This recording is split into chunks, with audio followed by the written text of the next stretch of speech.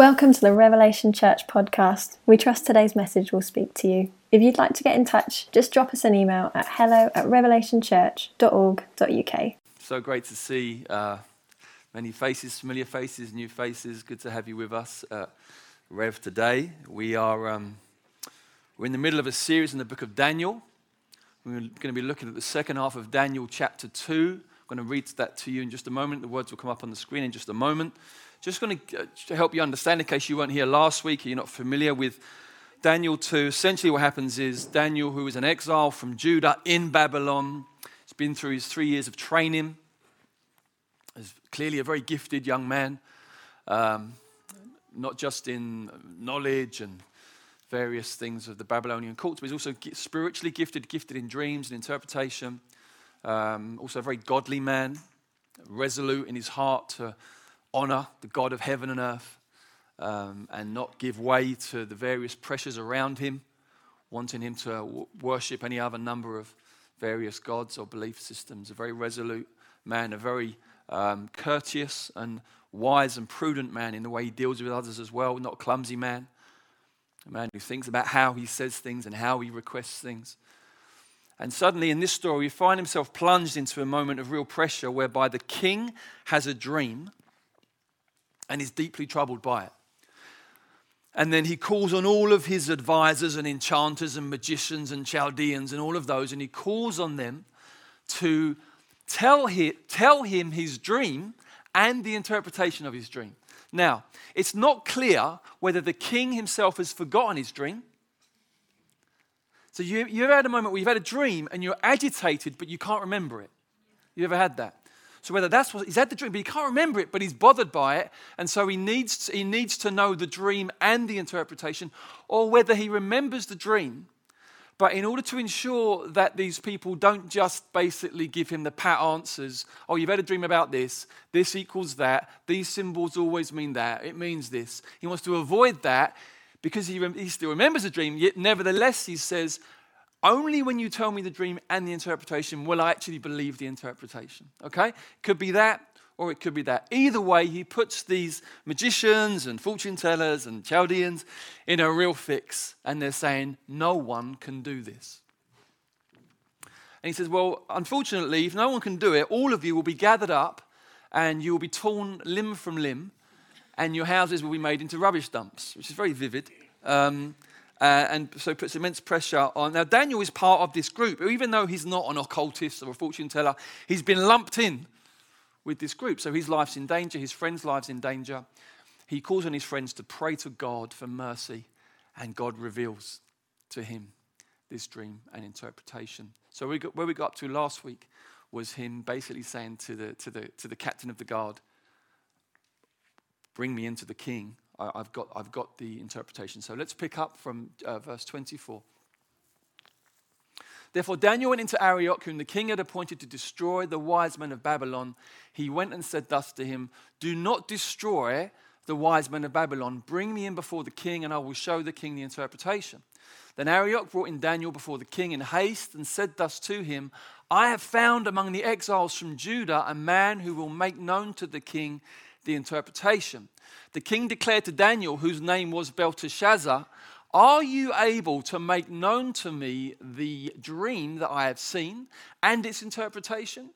Daniel answered the king and said, no wise men, enchanters, magicians, or astrologers can show to the king the mystery that the king has asked. But there is a God in heaven who reveals mysteries. And he has made known to King Nebuchadnezzar what will be in the latter days. Your dream and the visions of your head as you lay in bed are these. To you, O king, as you lay in bed, came thoughts of what would be after this. And he who reveals mysteries made known to you what is to be. But as for me, this mystery has been revealed to me, not because of any wisdom that I have more than all the living, but in order that the interpretation may be made known to the king, and that you may know the thoughts of your mind. You saw, O king, and behold, a great image. This image, mighty and of exceeding brightness, stood before you, and its appearance was frightening. The head of this image was of fine gold, its chest and arms of silver, its middle and thighs of bronze, its legs of iron, its feet partly of iron and partly of clay. As you looked, a stone was cut out by no human hand. And it struck the image on its feet of iron and clay and broke them in pieces. Then the iron, the clay, the bronze, the silver, and the gold all together were broken in pieces and became like the chaff of the summer threshing floors. And the wind carried them away so that not a trace of them could be found. But the stone that struck the image became a great mountain and filled the whole earth. This was the dream. Now, we will tell the king its interpretation. You, O king, the King of kings, to whom the God of heaven has given the kingdom, the power, and the might, and the glory, and into whose hand he has given, wherever they dwell, the children of man, the beasts of the field, and the birds of the heavens, making you rule over them all. You are the head of gold. Another kingdom inferior to you shall arise after you, and yet a third kingdom of bronze, which shall rule over all the earth. And there shall be a fourth kingdom, strong as iron, because iron breaks to pieces and shatters all things. And like iron that crushes, it shall break and crush all these. And as you saw the feet and toes, partly of potter's clay and partly of iron, it shall be a divided kingdom. But some of the firmness of iron shall be in it, just as you saw iron mixed with the soft clay. And as the toes of the feet were partly iron and partly clay, so the kingdom shall be partly strong and partly brittle. As you saw the iron mixed with soft clay, so they will mix with one another in marriage, but they will not hold together, just as iron does not mix with clay. And in the days of those kings, the God of heaven will set up a kingdom that shall never be destroyed, nor shall the kingdom be left to another people.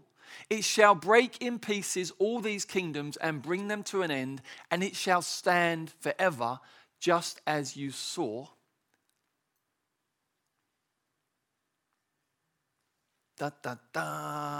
Its feet of iron and clay, and broke them in pieces. Then the iron, the clay, the bronze, the silver, and the gold all together were broken in pieces and became like the chaff of the summer threshing floors. And the wind carried them away so that not a trace of them could be found. But the stone that struck the image became a great mountain and filled the whole earth. This was the dream. Now we will tell the king its interpretation. You, O king, the King of kings, to whom the God of heaven has given the kingdom, the power, the might, and the glory, and into whose hand has given, wherever they dwell, the children of man, the beasts of the field, and the birds of the heavens, making you rule over them all. You are the head of gold. Another kingdom inferior to you shall arise after you. Have we done this already? Yes. I thought so. Is that the end then?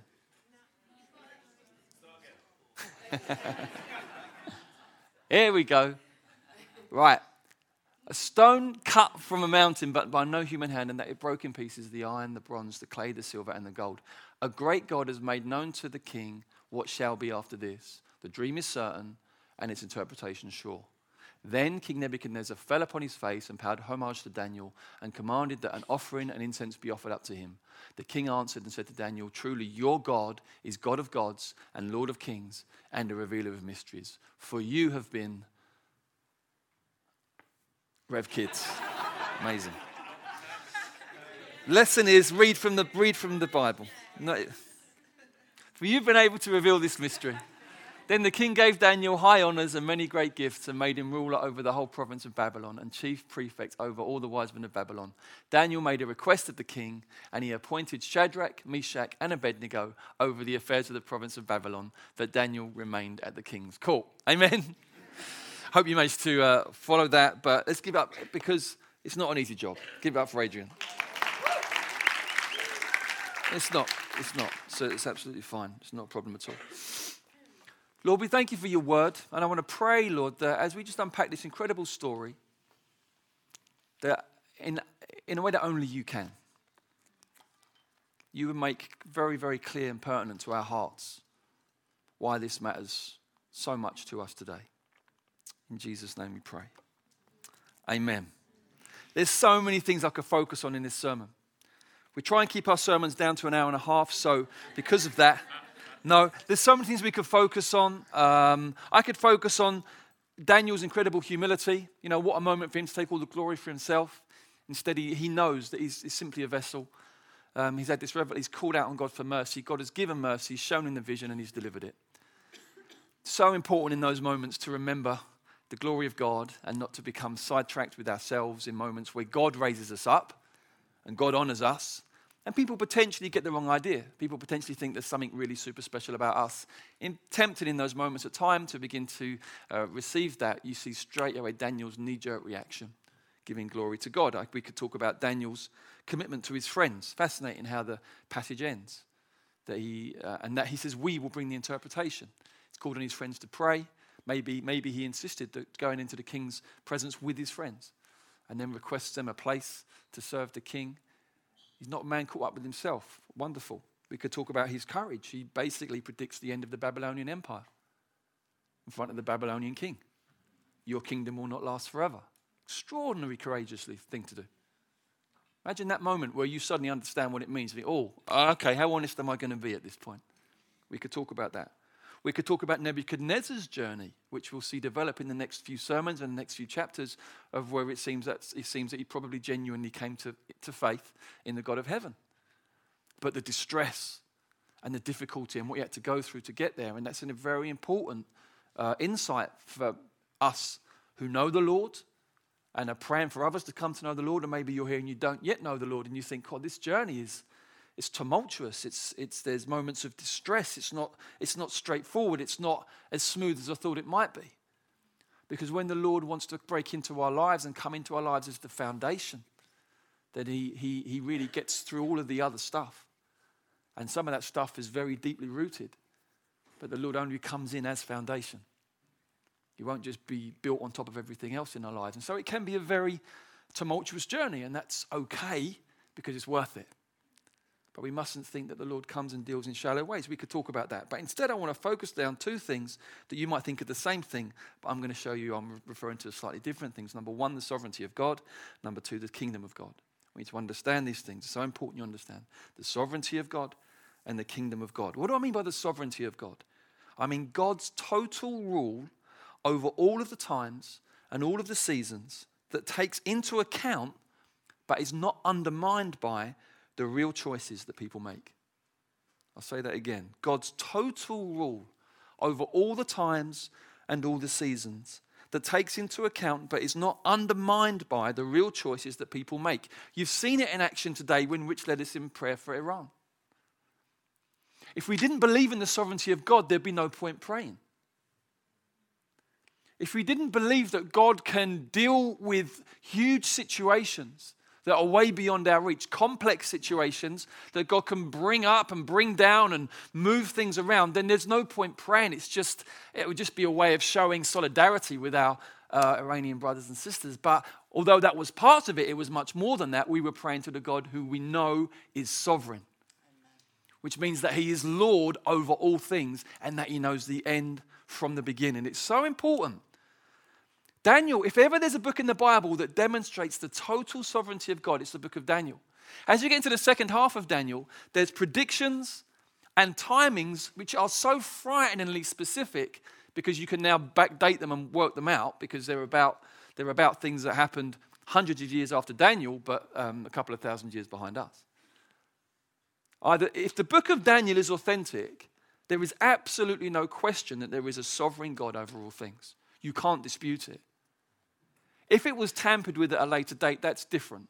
But if this is an authentic account that was written down in the 500s BCs, then there is absolutely no way you can deny in a God who knows the end from the beginning.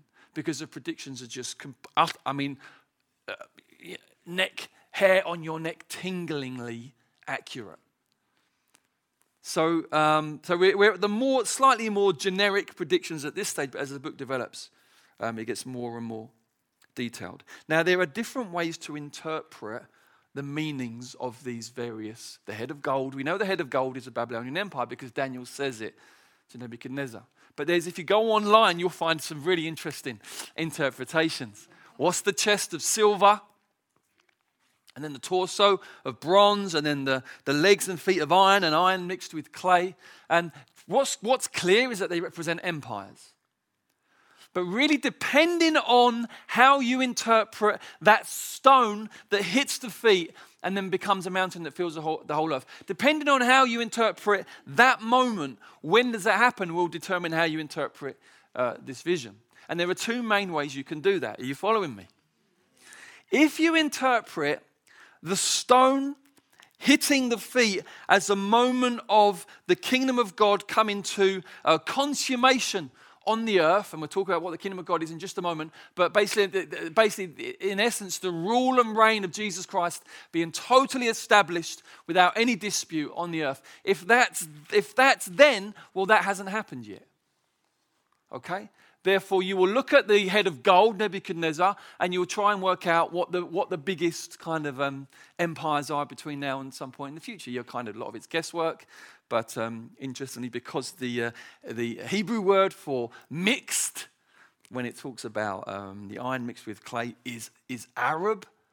Someone on the internet feels this is talking about the Islamic Empire. You get these kinds of interpretations and ideas online. There's as many ideas as you can think of, essentially. I want to put it to you that it's pretty clear from the Bible that moment of the stone hitting the foot is actually referring to the incarnation, life, death, resurrection, ascension of Jesus Christ. It's talking about the gospel. Okay? And we know what empire was ruling when Jesus came, don't we? The Roman Empire. So because of that, I think the most straightforward way to interpret it is you've got the head of gold, which is Babylon, and then you've got the chest of silver, which is the Medo-Persian Empire. That came next. You can read that even in the book of Daniel. Even throughout the book of Daniel, Babylon is overthrown, and you find Darius the Mede and Cyrus the Persian. So you've got the kingdom of the Medo-Persians as the chest of silver. Then your torso of bronze represents the Greek Empire under Alexander the Great, and then the iron represents the Roman Empire. The mixture seems to represent or be talking about, in many ways, the way that the Roman Empire operated, which was where, in a sense, it wasn't what you might call a pure empire in terms of everyone who was Romans was from Rome. It was very much an international empire. You could become a Roman by certain things that weren't related to your race or ethnicity, and it was very much a mixed bag, and a mixed bag culturally. And it's quite easy to argue that actually no one overcame the Romans. The Romans overcame themselves. Essentially, the culture of the Romans got to a point of such decadence, probably around the 3rd and 4th century AD, that it imploded in and of itself. All its strength drained from the inside. It imploded as an empire. So that's probably, I think, the most obvious way to understand this image is you've got the Babylonian gold head, Medo-Persians, who came next, silver chest, bronze torso, the Greek Empire under Alexander the Great, and then the Roman Empire as the empire there of iron.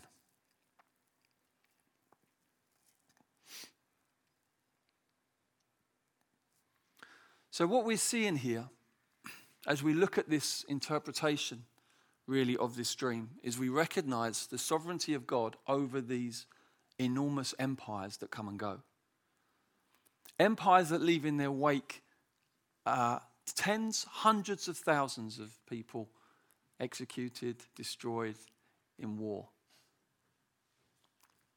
This is the reality of life. It always has been, and it always will be.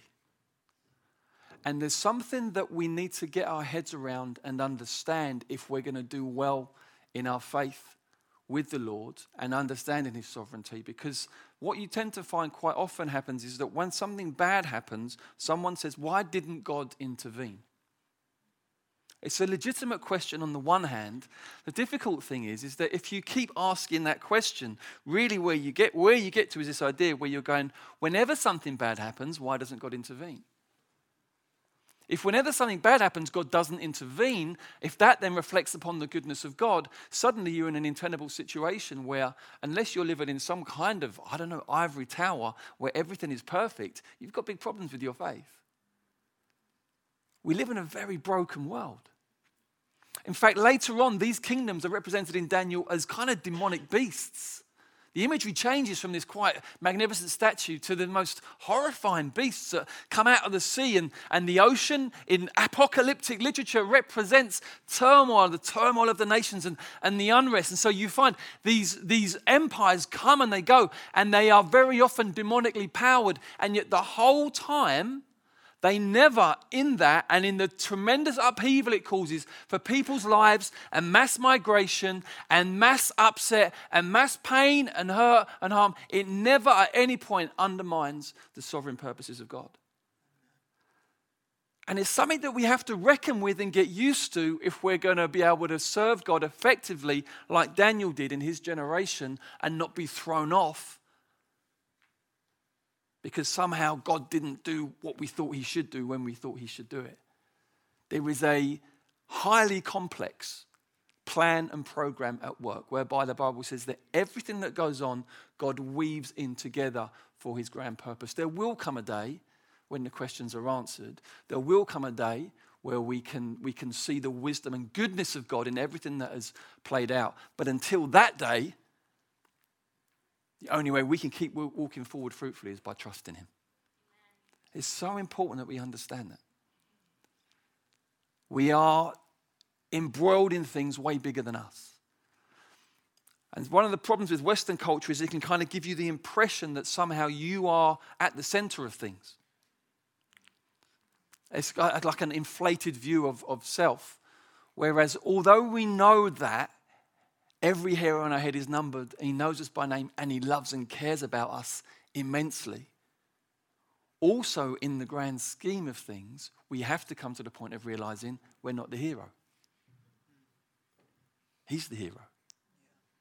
So he writes us into the story. We have a part to play. Hallelujah. But in the grand scheme of things, it's not about us.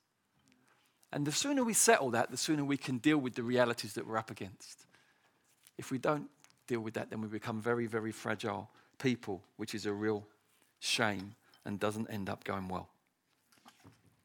So that's the sovereignty of God. I want to focus now on the kingdom of God. What's the kingdom of God and how does that differ?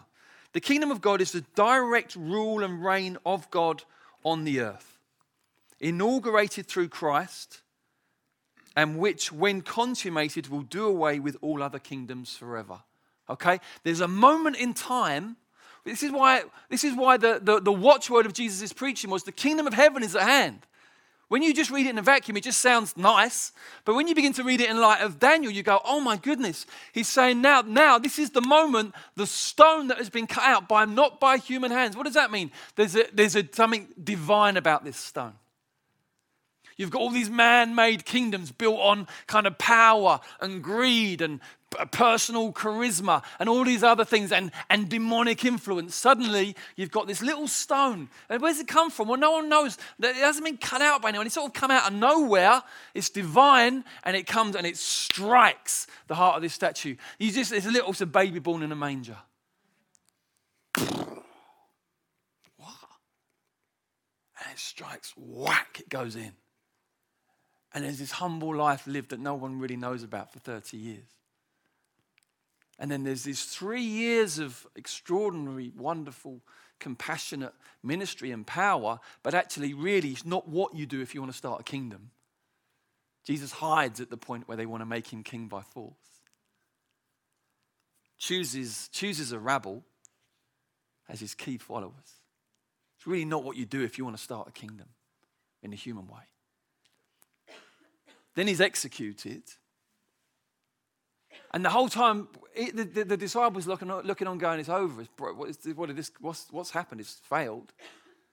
The Bible says that at that point there on the cross, every demonic power behind every human empire was being disarmed at the cross.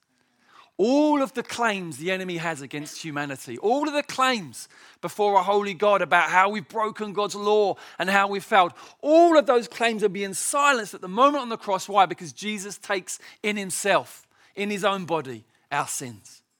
He's completely dealing with all of the enemy's works at that cross in the moment. Then he raised from the dead. When 3 days later he's declared to be the Son of God with power and ascends to the heavenly throne.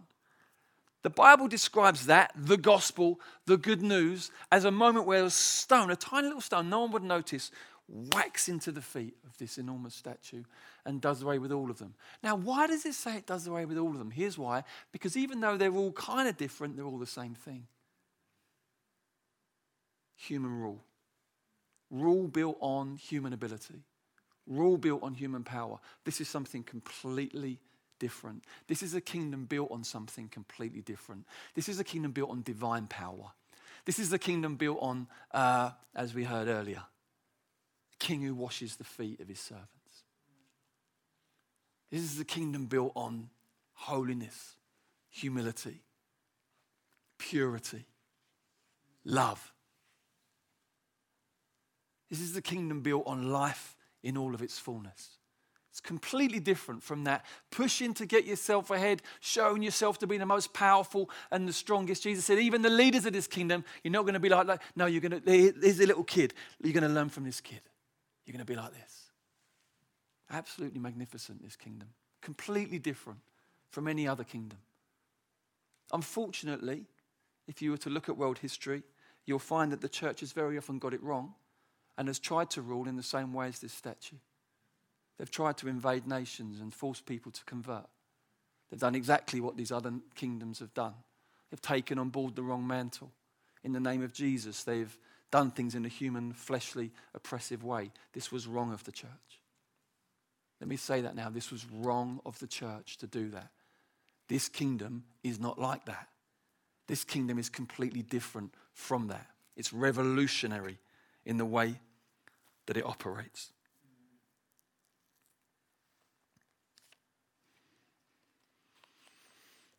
It says that this stone will become like a mountain that fills the whole earth. The stone becomes a mountain. I want to end today just by asking a really important question.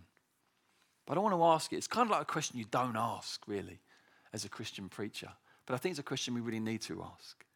And it's this. Given that these other empires, they would do their best to kind of fill the whole earth and get as much property, not property, but as much land and peoples as they can. And it was all about growth and expansion and power. Given that, and given that this kingdom is supposed to be really, really different, can it therefore be shown to be right and okay to evangelize? Is it okay to proselytize? Is it okay to share the good news of the kingdom in the hope that others will convert to this kingdom? Or are you really just being the same as all these other kingdoms? I want to ask the question.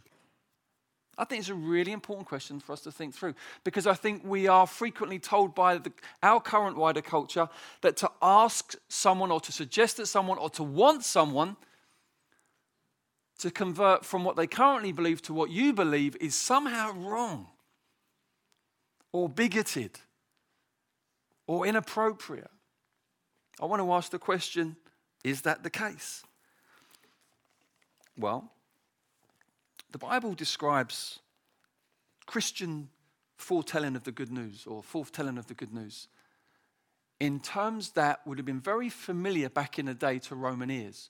Because back in the day, when there was a new Caesar, you would proclaim the good news. That was the phrase. You would proclaim the good news that a new Caesar has ascended to the throne. It was a proclamation that everyone was supposed to get really excited about. And you better look happy, otherwise, you know what, you could be kind of on the next cross. So yay, new Caesar kind of idea. But that was the phrase the early church took for this whole idea of proclaiming there's a new king. Jesus is Lord. He's been exalted. It was a phrase that to us doesn't resonate in the same way because we're used to it in a Christian sense. But back in the day, it would have been really clearly understood that you're declaring there's a new king. There's a new Lord. And depending on the nature of that Lord, depends on whether or not this is good news or bad news. So there's one thing to proclaim that there's a new king, but obviously there's a suggestion underneath that actually people should now bow the knee and express allegiance to this king. Is that what Christians do? Well, yeah, they do. But what's the difference between doing that and what these other empires do? Here's a difference, and it's absolutely vital that you understand it. There are two things that are really important and really key. Number one, this is divine. It's not human.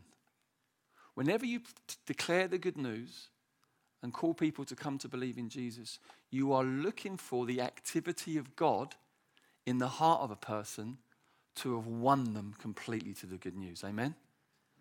You're not looking to lean on people. You're not looking to inappropriately pressure people. You're not looking to manipulate people. In fact, you are completely, if your head is right, you're completely leaving all those things behind because they're part of that statue. But instead, you are confident in the fact that there is a God who is alive, who is changing hearts and lives through the power of the gospel. And so in that sense, you simply proclaim and you declare it and you call people to believe in Jesus. But the whole time you are leaning into a confidence that God is at work. That is hugely different because when you're confident in that way, you're not bringing strings attached. You're not treating people, well or badly, depending on how they respond. Nothing of the sort. What you are doing simply is you are letting people know there's a new king in town. Okay? And then saying, you need to do something about that. Now, why do we need to do something about that? Here's why. I need to burst the myth of human autonomy. The Bible says one way or another, all of us are subjects of a kingdom. No one is outside of that. So no one is outside of a kingdom, which is why the Bible, when talking to believers, says that God has transferred us from the kingdom of darkness into the kingdom of his beloved Son. And whenever someone gets saved, you will know it. Those of you that are believers, you will know, do you know what? I realized when I came to know Christ that before I knew him, actually I was in darkness. Whether or not I was like a practicing Satanist or not, okay, most people aren't. Okay, nevertheless, there is this recognition. I was under the power and influence of other spiritual things, and now I'm enjoying this extraordinary freedom in Christ. Okay, what's happened there is you've been taken out of one kingdom and brought into another. So this is the reality that is put before us.